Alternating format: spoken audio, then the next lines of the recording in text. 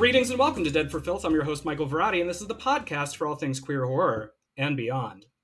On today's episode, I'm excited to welcome a guest whose contributions to pop culture discourse have not only been significant in the world of queer horror, but I believe crucial to contemporary genre discussion overall. The creator and writer behind the popular and enduring Final Girl blog, her byline has also appeared in such places as Rue Morgue and AMC.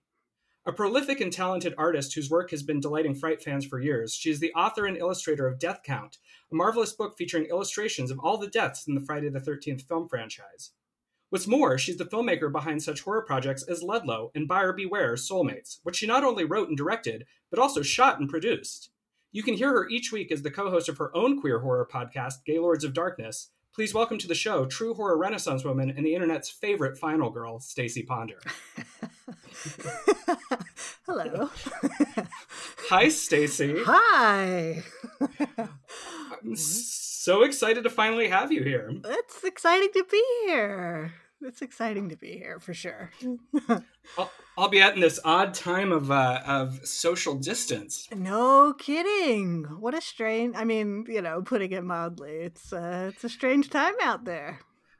It really is. And I think that, as genre nerds such as we, I occasionally step back from it all and think about how oddly science fiction novel this all is. Because we're living it, you don't really, on a day-to-day basis, think of how sort of bizarre that, like, at the beginning of March, we did not yet anticipate a world where our government was going to say, maybe stay home, but, like, for real stay home. Right, yes. And while you're at it, do a shot of Clorox to help. I think it's interesting because I feel like for the last, let's say 3 years or so, it's really felt like we're at the beginning. We're at the credit sequence of the apocalyptic film, like the Zack Snyder Dawn of the Dead, with the credit sequence where it's like, how did the world get like this? And you see the newspaper headlines and wars happening. Like, we've been in that place for 3 years, and now it's just like, it's wild that you say that because, I was taking my government allowed walk the other day, and I happened to be out in my neighborhood. I live in Studio City here in Los Angeles. And on the sidewalk was this rolled up newspaper that must have been there for weeks because it was weathered, it has just been left there. And it was folded in such a way that the headline was facing up and it was tattered and yellowed. And it said, "COVID comes to the valley." And if you had placed that prop in a horror movie, I would have said to you, that's like kind of on the nose. Right. And yet there it was on the sidewalk. Yeah. And I had to laugh. I took a photo of it, which maybe I'll drop in the comments of this episode when we post it. But yeah, that's some George Romero shit, right? That's the Dead Walk. That's the beginning of Day of the Dead right there, which is exactly exciting in its own way, I suppose. But well, it depends where in the mall we are in Day of the Dead. Right. Well, here we are talking about horror and the beginning credits of a horror movie, so we might as well start the show. And I'll kick off the show with the same first question I ask every guest, which is simply this: why horror? And you can interpret that however you want. Why does horror appeal to you? Why are genre audiences drawn to it? But why horror? I like it. Just nice and succinct. I like it. Well, why not horror? Horror, it's almost hard to sort of qualify it because it's just been a part of my life for almost my entire life since I've been watching movies.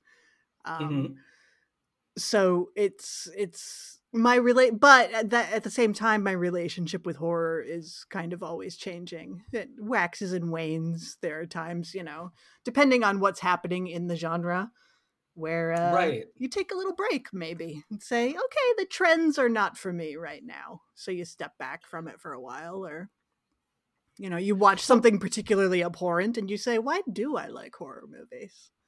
I really like this point, though, because we often talk about our devotion to this genre, but I think long-term fans and long-term contributors and people who have lived in this space for a long time, your relationship with the genre does change. It is not necessarily that compulsion that you had when you were renting videotapes when you were a teenager, it constantly grows. And you say you've noticed that over the years. Oh, for sure. Yeah. And I mean, my tastes in like what I enjoy from the genre has changed. I haven't, there's so many subgenres in Right. horror. And it's like the stuff I was watching for a teenager, I like to watch some of it as a sort of nostalgia thing or things from that era.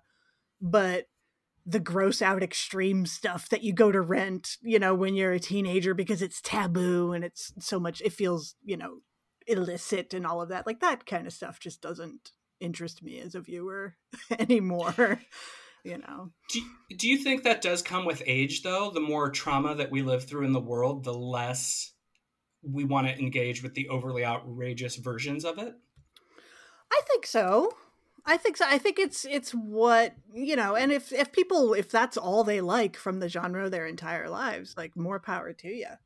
But I think, teenagers tend to, and the younger crowds tend to be drawn to that kind of naughty, sick stuff, and also the genre itself evolves. Some of the films that I get to watch now really weren't around when I was a teenager. The kind of protagonists that we have, the kind of stories that people are telling now they just literally didn't exist when I was a kid or when I was a teenager. So, and I think too that is true because the genre itself is always evolving in ways that maybe the mainstream doesn't always recognize. One thing that we talk about here a lot is how when you interact with people out in the world, the air quotes normal folk who are quick to blanket statement, "Oh, I don't like horror movies." But what's that mean? It usually has to do with some prevailing notion of what a horror movie is, some cultural idea that we are aware is not representative of the genre as a whole. Right. Yeah, horror is not any, just one thing. It is a big rainbow of flavors and subgenres. And, especially as a female viewer, I have gotten that from other women at times who don't, women who don't like horror and think it's only misogynist and hateful towards women and it's only gruesomely violent and all of this. That, how can you watch that kind of stuff? And you've had to explain so many times that, there are PG rated horror movies without a drop of blood in them, and they're still fantastic. It's just, and no two horror fans are alike either. You go to a convention and it's like, ask two different people what kind of movies they like, and they'll probably have two different answers, That's true. Now, you tapped into something that I'm interested in because, I'm sure you have gotten this question a lot in terms of, you said, how horror fans relate to women who like horror. And how often in your career have people been shocked that you are a woman who likes horror? Because that's a stereotype I feel like a lot of the women in my life who are in the genre have to combat constantly. Yes. Oh, for sure. It's getting better. I don't feel like quite such an anomaly anymore. But particularly in, the early days of Final Girl, which was like 2005, 2006, it's like there weren't that many women online writing about horror movies. And as fans, we weren't taken seriously. And so it started to evolve with like, well-meaning sort of, here's 10 women in horror that you should read or you should watch, or, did you know that women can direct horror movies? And then the list was, it was always like Catherine Bigelow, Near Dark, like the same old names. And I think we've moved past that now, which is the goal, I think. Well, and I think that speaks to the point you made earlier about how some of the movies that exist now were not even in the consciousness a few years ago, or were not the kind of movies that we used to see. And it's not because I think the concepts or the artists weren't there, but there was such a gatekeeping about what could be made. Does that make sense? Oh, sure. Yeah. Well, I mean, especially when it comes to you know, movies with actual financial backing, you know, outside the indie system. It's like they just want to make money. And so if there's one movie that can break through and make money, then more of them will follow. And I think, you know, something like Get Out is a good example, which is a huge blockbuster hit. And so people can say, oh my God, will people actually watch movies with people of color in them? Oh, okay, well, let's make some more of those, you know? And the thing that's endlessly vexing for anybody who exists in a marginalized space is how much is put on those movies. You know, what Jordan Peele did with Get Out is marvelous, and it's a great movie, and I really love it.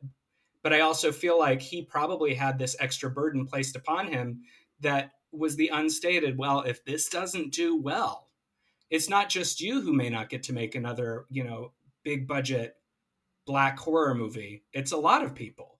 And that does not happen in the straight cis white male space. Like, how many blockbuster filmmakers have we seen that continue to fail upwards? They'll make a movie that tanks and that's it. And they get another one, they get another $400 million movie. I always think about how anytime a female-led superhero movie comes out, the world acts like this is it. All the eggs are in one basket.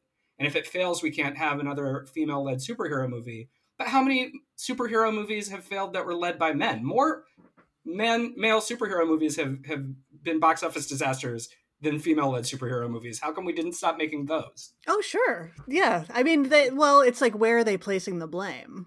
You know, it's if a female-led superhero movie doesn't meet expectations, it's because it's female-led. Whereas if the male-led superhero film doesn't meet expectations, it's like, well, I guess it just wasn't the time for that film or whatever. Like, everybody in it, from the actors to the directors to everybody, is allowed to continually fail upward. And women, minorities of all stripes, you know, everybody who's the other basically has one chance to prove themselves. And if it fails, then not only do you not get another chance, you know, the people with the money aren't going to take a chance on something similar. So true. Well, let's talk about taking chances and, you know, blazing trails in the space and go back to the beginning. We talked about how you launched Final Girl somewhere around 2005, almost 15 years ago. Can you even believe it? I can't. It's crazy because, I mean, I just turned 30, so I was real young when I started it. No, I'm kidding. I'm 115. But when did your you must have always been interested in these movies, as you said, it's always been part of your DNA, but when did you decide that fandom wasn't enough, that, you know, I want to be involved in this somehow and write about it? And were you always interested in writing? No. Both of the ideas kind of happened at once. You know, I mean, I grew up, my mom especially was big into horror movies, so I've just watched them all my life and knew a shit ton about them. Especially slasher movies. And I was working on comics, and I had a friend who was one of several writers for a horror blog. It was like a general horror blog. And I read that, and those were the days of the internet where it was like, you know, there was no Facebook, none of that. It was like you read each individual blog and you found out about new blogs by links on other blogs that you were already reading. And so I just noticed that there was a small circle of horror blogs, and they were covering pretty much everything except for slasher movies. And I just thought, this looks like a fun thing to do. I know a lot about slasher movies. I'm going to start a blog about slasher movies. And so I just kind of jumped in and joined the circle. I hadn't written anything like that for public consumption. Hadn't formalized any of my thoughts about horror movies ever before. I just kind of did it and went from there. And it was a good time. So. And when did you first notice that Final Girl was picking up an audience? It was kind of a slow, steady, and then rapid incline, sort of, because it could literally, something like getting featured on blogs of note at that time could garner you a huge new readership. That's the thing, is now it's, social media and the algorithms, and new sites have a really hard time of finding an audience, because it's like you can get buried because of the algorithms, but this just, Right. I don't know, it just, everybody would link to everybody, and everybody was reading everybody's stuff, and it got mentioned in Rue Morgue probably in the first year or two, maybe, that it was out. They used to do a roundup of horror blogs, and they mentioned it, and that really helped. So That's awesome. And to think, 15 years later, you're still doing it. And I wonder, you had said that this wasn't something that you had initially thought about doing. You came from the world of comic books, and now you've carved such a niche out for yourself, where you have written for places like Rue Morgue, and you have written about horror for places like AMC.com and other publications like that. Can you even believe that your career has kind of launched from that? That this is where the path went. It's I can't believe it. It's certainly not anything I anticipated, and it's not anything that I was going after when I started it. I started it purely because I just wanted to talk about these movies, and this blog thing looked like fun. Right. So it was purely for the love of it, with no ulterior motives. And it just kind of snowballed from there. And then at one point, I wrote a review of the Friday the 13th reboot that came out in, 2009, whatever year that was.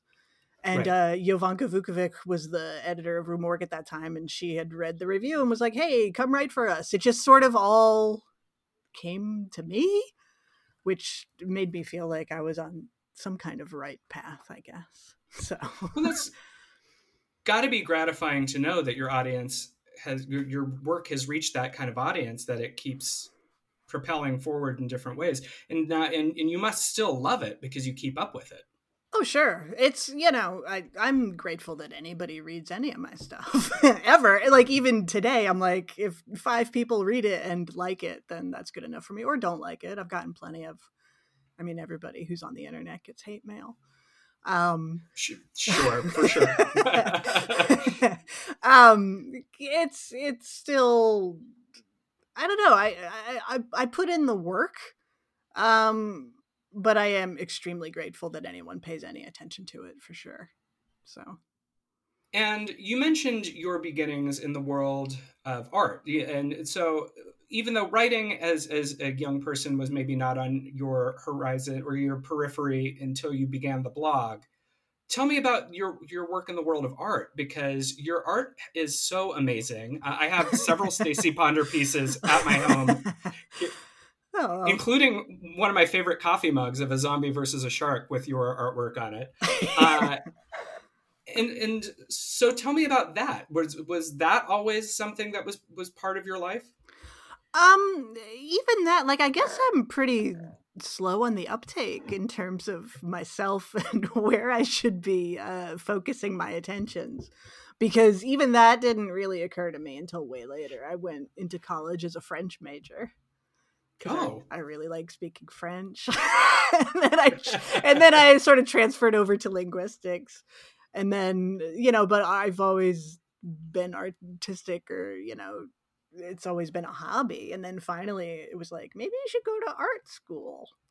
So that was another hey, I guess I'll give this a try. And I've moved away from art. It is strictly hobby now. The Death Count book is really the last thing that I did, and there'll probably be more in the future, but it's not anything that I'm focusing on, I guess. Right. But you did work on a number of comic books, including you were an inker on Blood Rain, right? Yeah. Yeah. Blood Rain. Yeah. Good times. Which it was not from the movie. That was a video game first, and then a comic, and then of course the infamous Uwe Boll film, written by lesbian icon Guinevere Turner. We love Guinevere. Yeah. So it's good stuff. So, well, let's talk about Death Count then, since this was your most recent kind of where your worlds collide, where you as an artist and you as a writer put this book together, and you got to do well, not you got to do, you chose to illustrate every death in the Friday the 13th franchise. Where did that begin, and what made you decide to do it? Because that's a lot of death. That's a lot of death. It's a lot of death. And I left out some films too. I left out the reboot, and I left out Freddy versus Jason. Right. As I said in the book, I really just wanted to, like, to me, Friday the 13th is just the Paramount 8, the first 8 films.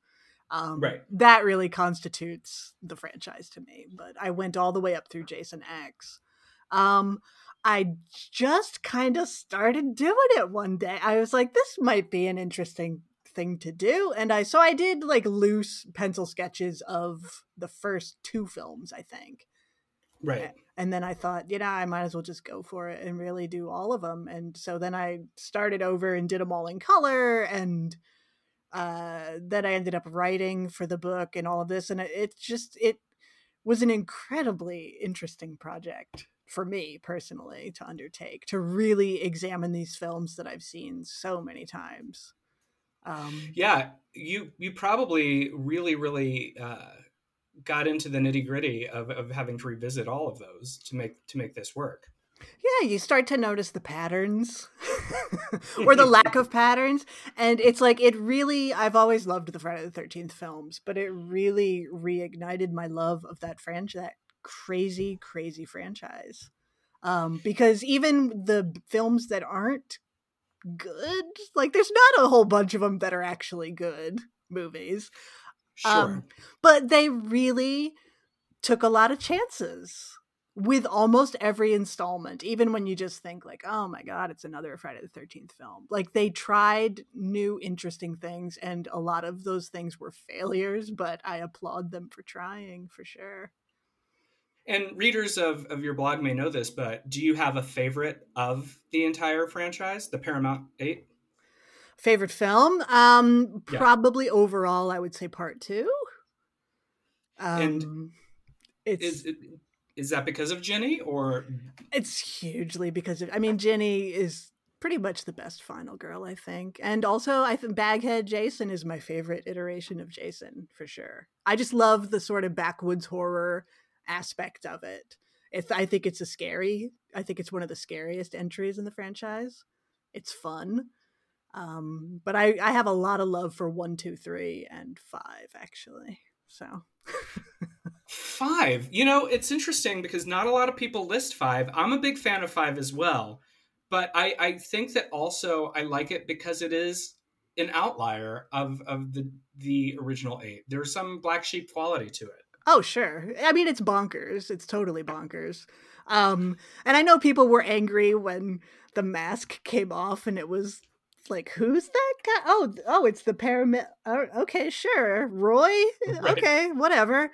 I think that made a lot of fans really angry, but I love that they just kind of tried to do something new and strange with it.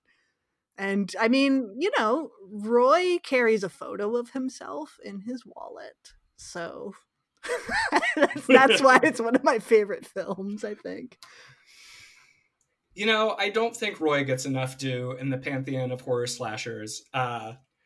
He had a child whose existence he completely denied until that child died and decided that vengeance was his only recourse. Exactly. What an icon, really. Yeah.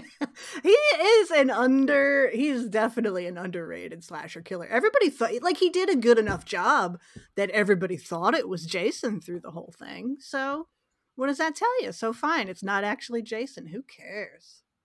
Right. He's Jason in spirit, honestly. Exactly. And one thing I've always loved about the Friday the 13th franchise is it's one of the only big horror franchises where the lead killer is not always the killer that you expect, or is not, the tentpole killer. Because there's at least 2 movies of 8 that Jason is not responsible for what the shenanigans are. Right. Everybody just, Jason, Jason, Jason. It's like, let's talk about Pamela Voorhees. My God, a middle-aged woman is getting all of this done. Fantastic, Honestly, Jason takes a lot of credit for work that was done for him, or on On the backs of others, really. Exactly. Like, give me Mrs. Voorhees any day, for sure. I am here for any grand dame of the Broadway stage that takes a turn to the world of slasher and does it fabulously in a cable knit sweater. That's right. Love Betsy Palmer. Love her. Do you have a favorite death that you illustrated? And what was the trickiest death to illustrate? Oh, man. They got really tricky towards the end because the deaths get really kind of crazy, but also because of the MPAA, et cetera, they were often obscured. So the character would die in the shadows or something like that. And so it was difficult for me to illustrate them because it's like, I can't see what's going on here at all. So the earlier ones where they were really explicit and it was just like somebody gets their throat cut, like those were, it sounds so crazy, but like those were more fun. Like the more blood, the better. Especially since the it's a really cartoony style that I employed. So those were really fun. Oh boy. I mean, I'm not a fan of Part 8, Jason Takes Manhattan, but I do love it when Julius gets his head punched off. It's just, that's iconic to me, but it is interesting too how many of the deaths are really fun in context of the film, but taken out just feel very grim. Because I really, really like the disco death in Part 8. I'm not a big fan of 8 either, but Kelly Hu checking out on a disco dance floor on what is supposed to be a high school field trip. Very, very confusing. Yeah. But that scene's very 80s.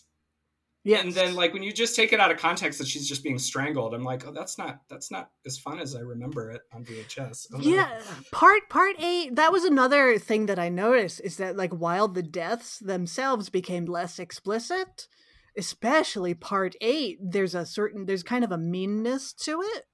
Like that, the Jason Takes Manhattan Jason really sort of makes his victims suffer and will watch them suffering, whereas before it was just, stab, you're dead.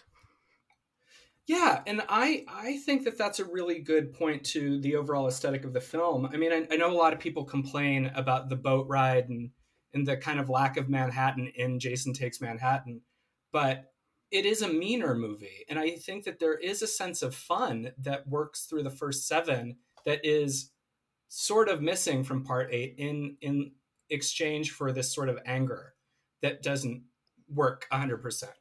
I agree with that completely. I mean, it's just such an interesting. The series is so fascinating to really examine from beginning to end. There was such a simplicity. Like the first victims in the first film were just stabbed in the stomach, which is not to say that they didn't suffer.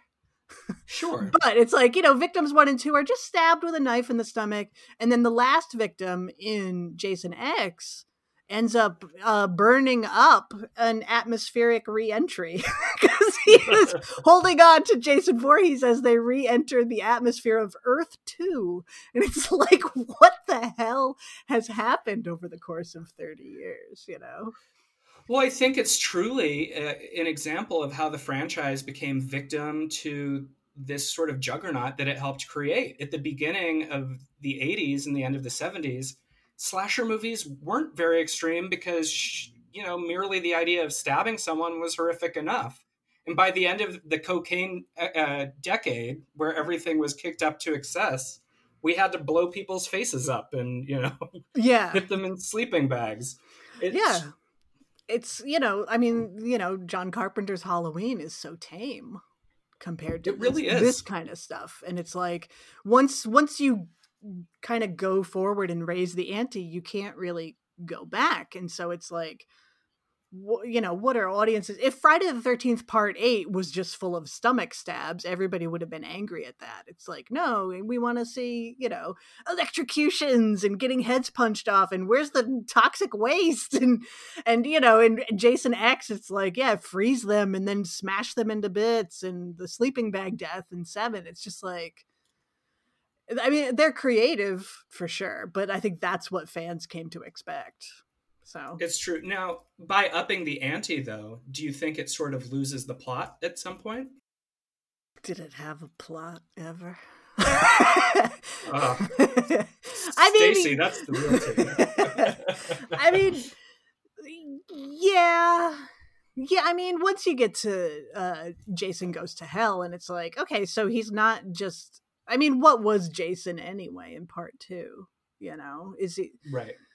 It's what did they do with Jason? He dies, and that's the thing, is he was easily killed, but then people kept bringing him back to life, and it's like, so okay, so he's a zombie, and then you get to Part 9, and it's like, well, actually, he's more of a malevolent force, as signified by this phallic worm thing that's gonna possess people. It's like, all right, I mean, kudos for going out on a limb, I guess. To have studio money and studio drugs. Yeah. But I think that also speaks back to the thing that you mentioned all the way at the beginning about how, our taste in horror changes over time. But also probably that's because the things that we invest in change over time. I can see why you would still be attached to slasher movies of yesteryear, but maybe not to the uber gory things of now, because they've just kept building on themselves till they got to a point where maybe that just doesn't appeal to you, but the original still does. Right. Yeah. The originals still have sort of, I mean, the sheen of my youth, and right. Fond memories and that sort of thing. And I find it interesting to go back and revisit some films that even the ones that I thought I knew so well, and see, like, is there anything new I can glean from them? Is there a new way to look at this film and read into it? It's right. An interesting exercise. But a brand new slasher movie where it's just people dying in horrible ways, I don't know. Maybe someday, but not right now. Maybe Thank someday. you. Yeah. Before we move away from Friday the 13th, I do have to ask, have any of the cast members of the Friday franchise seen your book? Do you know? Yes, actually, quite a few of them actually have. I introduced it to Amy Steele, and Adrienne King has seen it. I know we had Adrienne and Amy on our first Gaylords of Darkness live show we did with Adrienne and Amy. They've both seen it. I've gotten messages from Judy Aronson, Part 4. Larry Zerner's seen it. All the dirt farmers from Part 5 saw it. Ethel and her son. Deborah Voorhees from Part 5 has seen it. Like, I do get messages from people on social media and stuff. I think they get a kick out of seeing themselves in that sort of cartoony format. So, and how cool for you too that this is something that you really love and embarked on this love letter through your art and your work, to know that it's reached the people who inspired you. Yeah, I mean, what a treat. What an absolute treat, because part of the goal of the book was to sort of shine a light on these characters that, like, we enjoy their death scenes, as strange as that sounds. But the victims are quickly forgotten. In the later films, they don't even have names. Once the body counts get up into the mid-20s, like 25 people are getting killed, it's like, okay, that's boxer number 2. He doesn't actually have a name, that sort of thing. So to really take the time and sort of shine the spotlight on the victims, for them to acknowledge it and get a kick out of it, it's so great. I love it. Cool. Now, you mentioned reevaluating movies, and that's been a big portion of what you do on Final Girl. And we were just talking about a really major film franchise that, even if you are just a tourist to the world of horror, everybody knows Friday the 13th. But what would you say is a slasher film that through your work and your writing that you reevaluated that maybe is a deeper cut that you think people need to discover and that you rediscovered yourself? Oh, that's a really good question. You'll have to cut out my pause while I think about it. That's a really good question, because that's something that we do on our show is sort of, we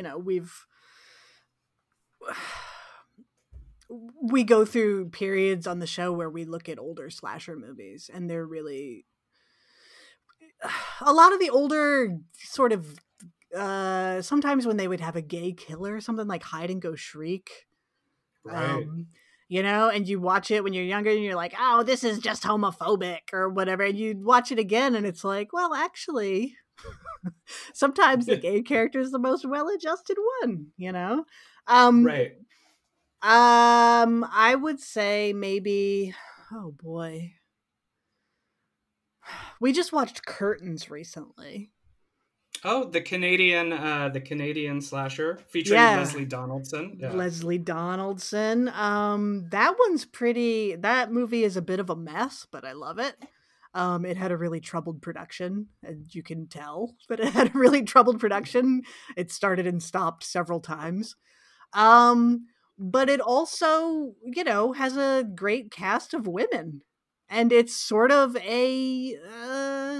not to get trite, but it's, there's a little bit of a Me Too statement in there, for sure, of these women, banding together and killing the asshole maverick director who takes advantage of all these young actresses.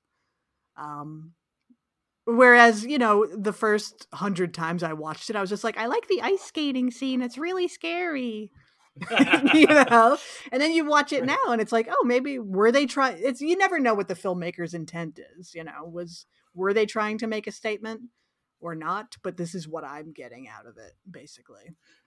Well, and it's always kind of interesting to revisit movies of yesteryear that we grew up with or are just discovering for the first time with the lens of now. And it's a tricky prospect, right? To apply, the current conversation to something that was made 30 years ago. And yet it also shows how many problems persist or how some things haven't changed. So to have a Me Too message in this movie before the phrase Me Too existed in the cultural zeitgeist is really kind of interesting to push people to go and look at that and evaluate it in a different way. Absolutely. Then that's where it becomes a matter of like, were the filmmakers aware of this? Or something like The Brood, David Cronenberg's The Brood. It's like, you can read that film as either kind of misogynist might be too strong of a word, but it's not too good to the female characters in that film. Right. Or you can kind of look at it as the female characters are really, the one female character is actually incredibly empowered and is, the image of a pure woman in her most hideous, powerful form, and the men can't handle it. It's like, you evolve as a viewer, right.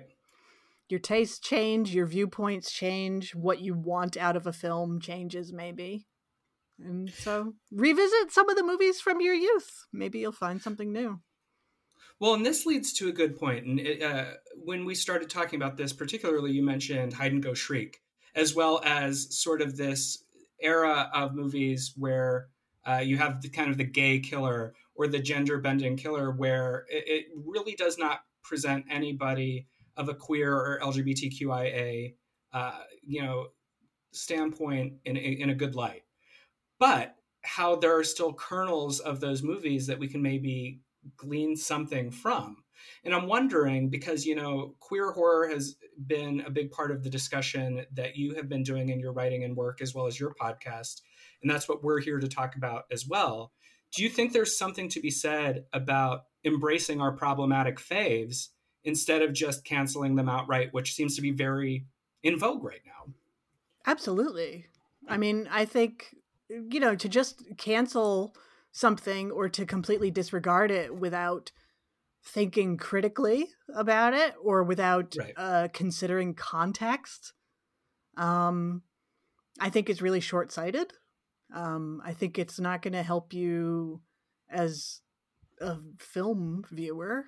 Um, Right. and it's not going to help you evolve as a queer person either, to just sort of stop any conversations and just say that's homophobic or, whatever. And, I think for me personally, um, there's a power to be found even in the sort of problematic portrayals. Um, it's all about perspective, you know? It is perspective, and I think too the reclaiming of movies that our community has initially rallied against is one of the coolest things that we can lay claim to as a queer community that not everybody gets to do. The idea that when Cruising came out, it was heavily protested, or when Basic Instinct premiered, there were people marching against it in San Francisco. And now I feel like both of those movies are sort of queer classics. Mm-hmm. Yeah. I mean, I would say part of it probably stems from the fact that nowadays we have the privilege of having a, a variety of portrayals in film. Right. We're not always the killer. We're not always there. They even make lesbian movies now where the lesbians don't die. It's amazing. But once upon a time we were only seen as, the deviants. Right. And the killers and all of that. But I mean, I don't know if radical's the word, transgressive, angry. I'm enough to say, like, call me a deviant. Like, that's fine. Right. What do I care what the mainstream thinks? But so we have the luxury of, being afforded to look back at these movies and to get something positive out of them, where it's like, once upon a time, those were the only portrayals that we had. And as a viewer, as a kid, if the only thing you were exposed to was, gays as pervert homicidal maniacs, it's like we didn't have positive role models back then. Right. So, yeah, I mean, you look at something like Sleepaway Camp, which I would never tell a trans person how to view those films. Like, that's not my place at all. What I get out of it, I can see if people say like, "Oh, Sleepaway Camp is transphobic." I get that. I think it does play with notions, and it's the intent of the filmmaker was not to provide a positive portrayal of a trans person. It was done for shock value only. But then where did they go with it? What is Angela like in Sleepaway Camp 2 and 3? Right. She's super happy. She's, she's a trans woman and she's really happy about it. Yeah, and I think that there's a whole trans discourse there that I would be interested to have a trans person in our space really dig into, because I think that people are talking about it, but they're still, I think we're waiting on our big expose on Sleepaway Camp from that angle. Mm-hmm. Yeah, no, I think that's a worthy conversation to have. But when I see sort of well-meaning allies, I guess, just immediately shut down all discourse and say like, no, it's transphobic. It's like, right. Okay. if you're sure, ally. Well, the thing that's tricky, and I think that, something we share is our careers have been built upon having conversations. And we now live in a space where some people just kind of want to have a final word without a conversation. And that helps nobody at all. Yeah. Oh, absolutely. It's I mean, I don't want to, outrage culture or whatever, but it is I think context is sorely missing from a lot of the discourse that is happening. For sure. Well, with that in mind, you've mentioned, the strides we've made, but what more do you think we need out of our queer content? And obviously that's a very loaded question, but more so it's like, what more do you want to see out of content for queer women? Oh boy. I more voices. You know, I mean, as simple as that is, more voices. The fact is that the gatekeepers, a lot of the gatekeepers are the same as they've always been. They're just kind of woke now.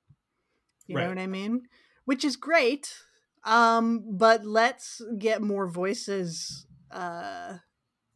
in positions of power. Let's actually back up the talk with, you know, action that means something. You know, it's one thing for a character in a horror film to say like, oh, you know, our college coursework doesn't mention any gay or trans people at all. And everybody goes, oh, that's very woke of this film. And Right. then the film itself doesn't have any gay or trans characters either. It's like, you need to put these things into practice. Or gay or trans people behind the camera Or behind the either, you know. camera. Yeah, absolutely. And so I think that also lends itself to a larger discussion of, are the gatekeepers actually woke, or are they woke because there's a bottom line? And I think that there's no right answer to that, because I think some are and some are not. But it makes it tricky. Right. It's one thing to have, you know, lesbian characters in a film. That's great. On-screen representation is hugely important. Yes. But when those portrayals are written and directed by straight men, as they often have been, it's like, well, there are certain, you know, experiences that are inherent to people that a Google search will not translate for you. You know, I mean, Exactly. there are great films. There's like, you know, the original Candyman, you know, comes from Clive Barker and Bernard Rose. And, you know, it's a fantastic film. But, you know, what are Black creators going to do with it? I'm excited for the remake or the Exactly. reimagining or the reboot, whatever they're calling it. Well, and I think you're speaking to something that we don't get to talk about often on this show, but I think is true of every queer audience member ever who has been watching something where there is queer content that was created by non-queer people, and there's just something in the viewing that doesn't ring true. And when you Mm-hmm. try and explain it to somebody else, be like, okay, but this doesn't work. And they kind of hit you back like, yeah, but there was a gay character in it. Like, yeah, but there's a language in our community, or there are things that we just know to be true because of our lived experiences that you can't fake. And that is not to say that non-queer people can't write queer stories, but maybe talk to a queer person before you do, just to get it right. Like, I don't know if that's a Right. very hard thing to ask somebody. Yeah. And also, it's okay to sit down and let the queer people tell their own stories. Like, it's okay. There's enough to go around for everyone. Yeah, You know, and if you have a great idea for something, like, it's okay to hand over the reins to someone who's lived that experience, you know, because what happens is when they do an egregiously poor job of it, straight audiences don't respond to it well either, because then the characters come off as feeling like tokens. And right. then what happens to the straight viewer who's trying to be really accepting is they say like, see, when they force the gay stuff into my movie, it just sucks. Why do they do that? And it's like, well, no, they just did a bad job with it, but we can have gay characters in movies. You know? Right. I just let Well, people tell their own stories once in a while, I guess. I 100% agree. I think that authenticity in art is one of the most crucial things that we can strive for. Mm-hmm. And I Uh, feel like we're starting to get there now. You know, it's like we've had well-meaning folk who have put, it's usually straight dudes putting lesbians in their stuff because then girls kiss and it's, you know, who doesn't like right. that? But you know, it's like, okay, so they've told the stories and done a fine job and made some great films, but I think we're getting to the point now where we are seeing more people of color, more, you know, more all the LGBT community, you know, behind the lens. And I think it's only going to be good for the genre. Like, it's the variety and depth of stories are only going to be good for horror fans in the end. So, Well, and it's only going to be good for art fans in general, because I think that only when all movies are only made for one particular gaze, that male gaze, you're losing so many stories. And this is exactly what you're saying. It's like, sure, there have been some great lesbian stories that have been told by straight guys, but not the way a lesbian would tell that story. And what do we lose by having that story in the world too? Nothing. In fact, we gain so much more. And I just am excited for the day that everybody is welcome to the table, because we should be. Yeah. I mean, we've lost our actual history, the LGBT community, women, people of color. Like, we've lost our actual history and our nonfiction stories because we weren't allowed to tell them. They weren't deemed important enough to sort of write down. We just weren't allowed a seat at the table, Right.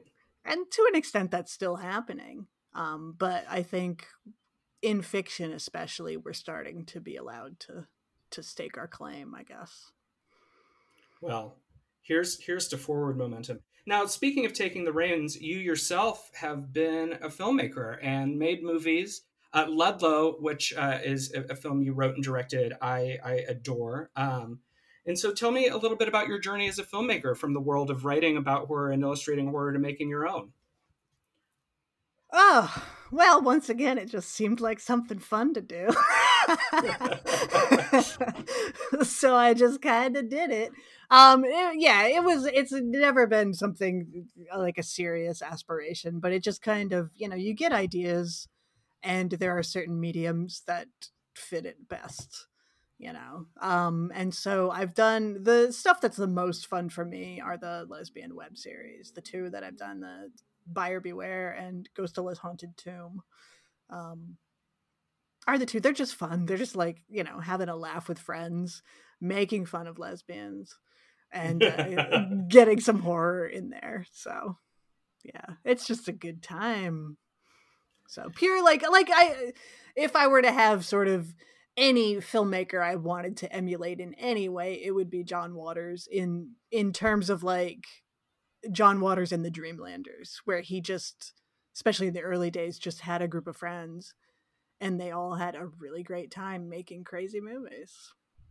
So. Well, because it was that punk rock transgressive spirit. You did it because you loved it. Right. And I've always admired that about John Waters' early work, is they just kind of went out there and they weren't afraid to just make something that maybe would piss off their parents or piss off each other. They just wanted to make something outrageous and fun. Yeah. And we lack a lot of that in the current indie landscape. So I think that's a great person. Do you have a favorite John Waters movie? Oh, Female Trouble, for sure. Oh. I love Female Trouble. So good. Yeah, I mean, I do love most of Pink Flamingos, but it goes too far for me. I admit it goes too far for me. There are things I am happier not seeing. But just anything where it's like, especially Divine, could just let loose. I mean, Polyester is amazing. I just rewatched Polyester last week for the first time in a while. I watched it on John Waters' birthday, and I was struck by just how fun it is. I mean, all of his movies are fun. That was not what struck me. But just the fact that Divine's giving you this full-blown Elizabeth Taylor fantasy, and I was there for it. Like, so good.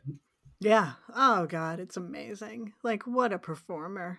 But Female Trouble just makes me laugh the most. I love it. That's my fave. Such a good one. Now, we've been talking a little bit, and you've mentioned your podcast. You, as tends to be the case with your career, were sort of on the forefront of podcasts before a podcast even was a thing, because I remember when you and Heidi used to host The Scarening. Yeah, The Scarening. Yeah, that was crazy. That was a live show. We did that live. Like, that was the platform, was like, it was the one that was free. And we didn't have to edit anything. So it was just a live show. We just would go on the air for an hour and a half or whatever. It was fun. And we would take phone calls, and that was not always the best idea, but yeah, I was to say, I'm pretty sure I called in at one point. Yeah. I'm sure you were fine. There were plenty of people who were not fine. But yeah, we had some guests. We had Joe Bob Briggs was on. We had Heather Langenkamp was on. We had, people we knew. It was just, that was a good time. Yeah. Yeah, and that was really before podcasts were a thing. I remember when you both announced it on the internet. It was sort of this live streaming internet radio, and I was like, that's so wild. I want to check that out. And it was cool to have this show that was all about horror with both of you who are so knowledgeable on the subject, and it was just a lot of fun. And now here you are again hosting a internet radio show, Gaylords of Darkness, with Carla Rossi. How did that come about? I had considered doing some kind of Final Girl podcast for a while. A friend of mine was like, you should, because a friend of mine listens to a lot of podcasts, and he was like, you should do a podcast so I have something to listen to. And I was like, yeah, that's a good idea. And I just wanted to have some kind of show that would sort of keep whatever the spirit of Final Girl is and translate that to a podcast. But eventually I figured out that it would be better if I had a co-host. Right. And so it was like, well, who can co-host? And Anthony Hudson was the first person who came to mind. They host the Queer Horror out in Portland, Oregon, the longest running monthly queer horror program in the country. And we'd known each other online, and we just vibed really well, and doing Gaylords is probably my favorite thing to do. Absolutely. So and you had just met online. Yeah, Anthony asked if they could show some of my horror shorts. They did a night of horror shorts by women for queer horror, and asked if they could show some of mine, and I said sure. And that was that. Anthony has read Final Girl since, they like to say oh, I was a teenager when I discovered Final Girl. And I'm like, oh, how nice for you, Sonny, that you discovered it so long ago. Yeah, but that's how we just clicked. We just really clicked. So that's got to be wild for you two to know that your co-host discovered you by reading your work as a teenager.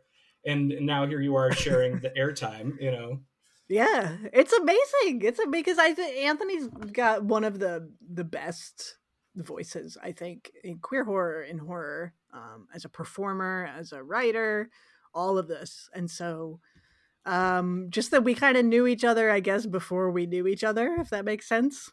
Yeah. Yeah. And so it's such a thrill. It's my absolute favorite thing to do. So, well, I'm a huge fan of Anthony / Carla because I love what they do up there. And you two coming together in my mind was like the gay horror Avengers. It was a cool team up to see. We're definitely the angry gays, I guess, We have a good time. It's not a very, it's the show has structure, but we have fun. We have fun. So. Well, you know what? We need fun and we need angry gays because angry gays get shit done. So right, exactly. It's true. Stacey, what have you been watching recently that you dig, that's inspiring you, that's getting you through this weird moment in history? Oh, man. I hadn't been watching horror films, actually, because I sort of wasn't taking any comfort in people getting killed, given everything that's happening in the world. For sure. But I've been really vibing on sort of more dreamy kind of horror films. Stuff like Don't Look Now, Picnic at Hanging Rock. These movies that are just sort of reinforcing that we're here for a time, and we don't have all the answers. I'm finding comfort in that. Although I have restarted watching some slasher movies for a project I'm working on. So, ooh, is that something you can tell us about, or is it secret? It's kind of secret, I guess. I will say I'm writing a book of essays. How's that? Works for us. There you go. So listeners, keep your eyes out for whatever that may be when it's coming. Well, speaking of dreamy movies, I did make a note of this in my notes to ask you about if it came up, and you gave me a good segue. So I want to talk to you briefly about Suspiria, because I happen to know you are a huge, huge fan. First off, I mean, this movie seemed to have rocked your world. The new Suspiria. It did.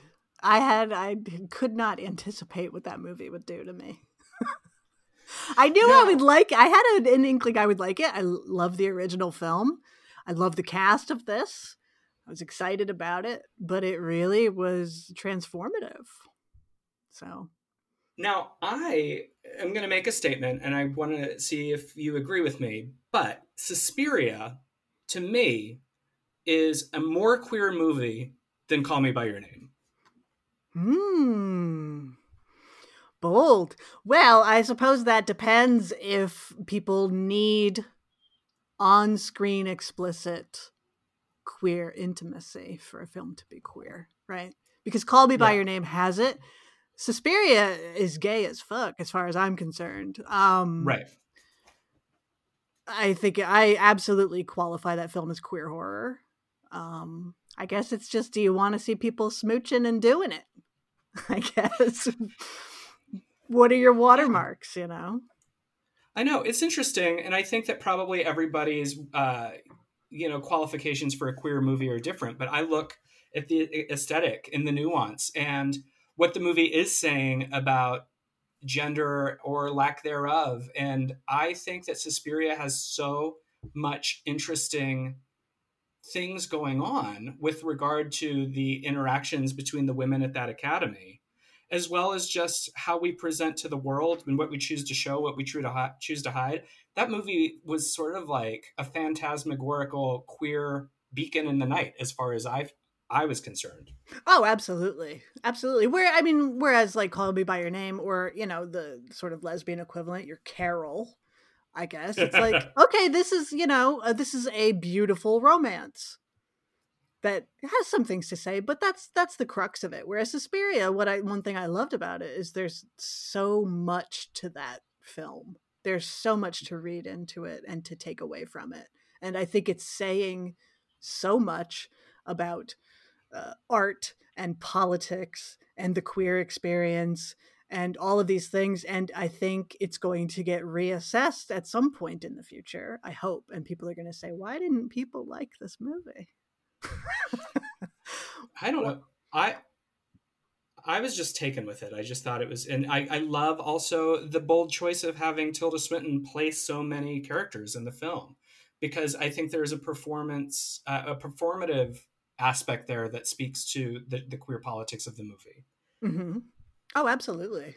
Absolutely. It's just got layers upon layers of film. It's a wonderful film to dissect. Last October on Final Girl, I did 31 Days of Suspiria, where every day I kind of looked at a different aspect of the movie and wrote about it. Or some of the posts were just like, hey, let's look at some art, but I really kind of dove into that film, and I still didn't say everything that I want to say about it.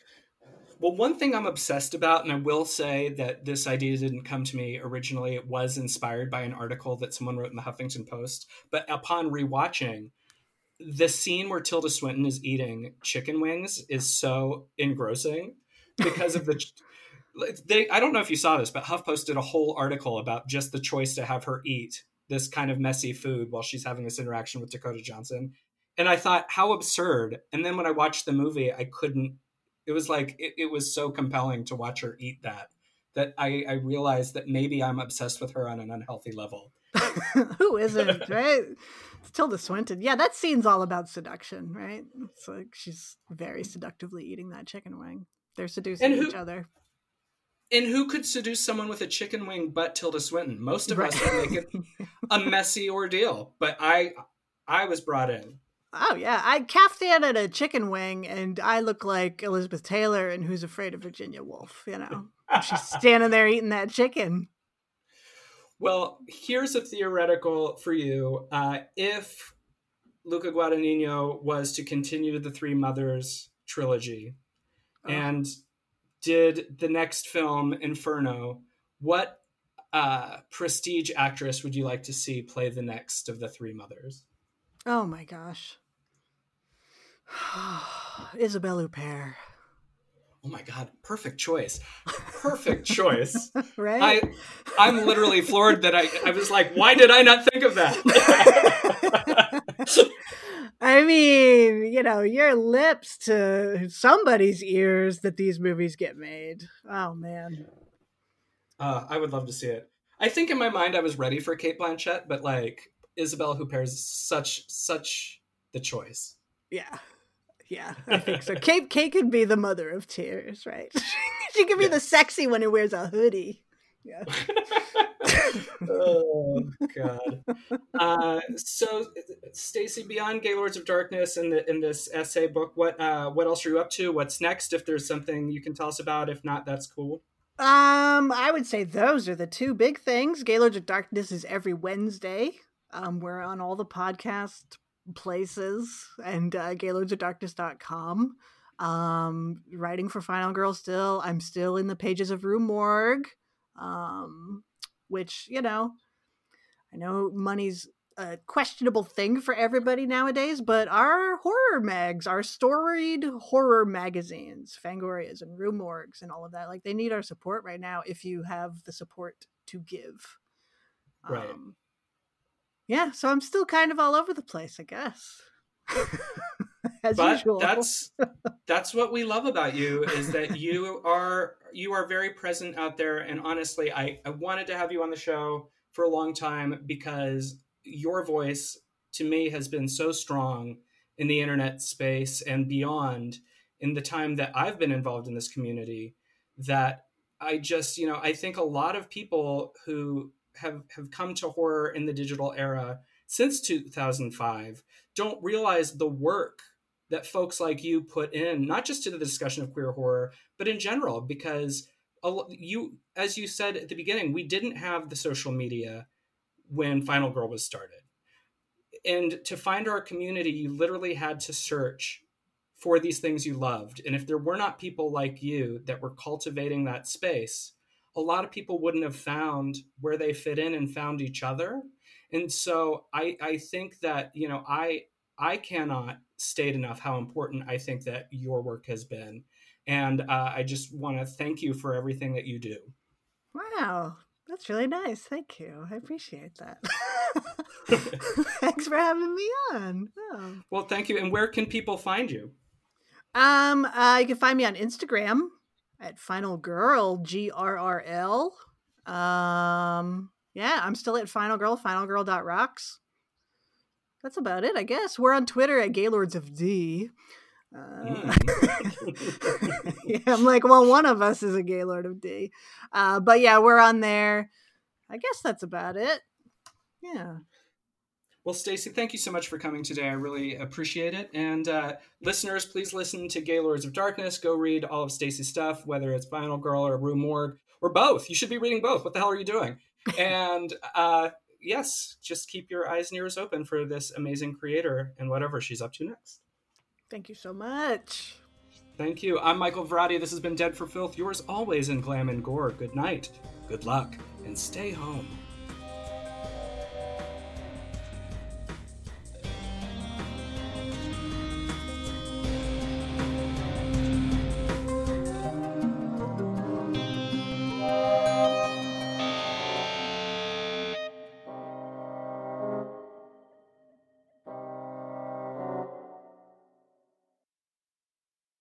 Dead for Filth, the Renegade Edition, is a June Gloom production in association with Sister Hyde. Dead for Filth is created and hosted by Michael Varrati and produced by Drew Phillips.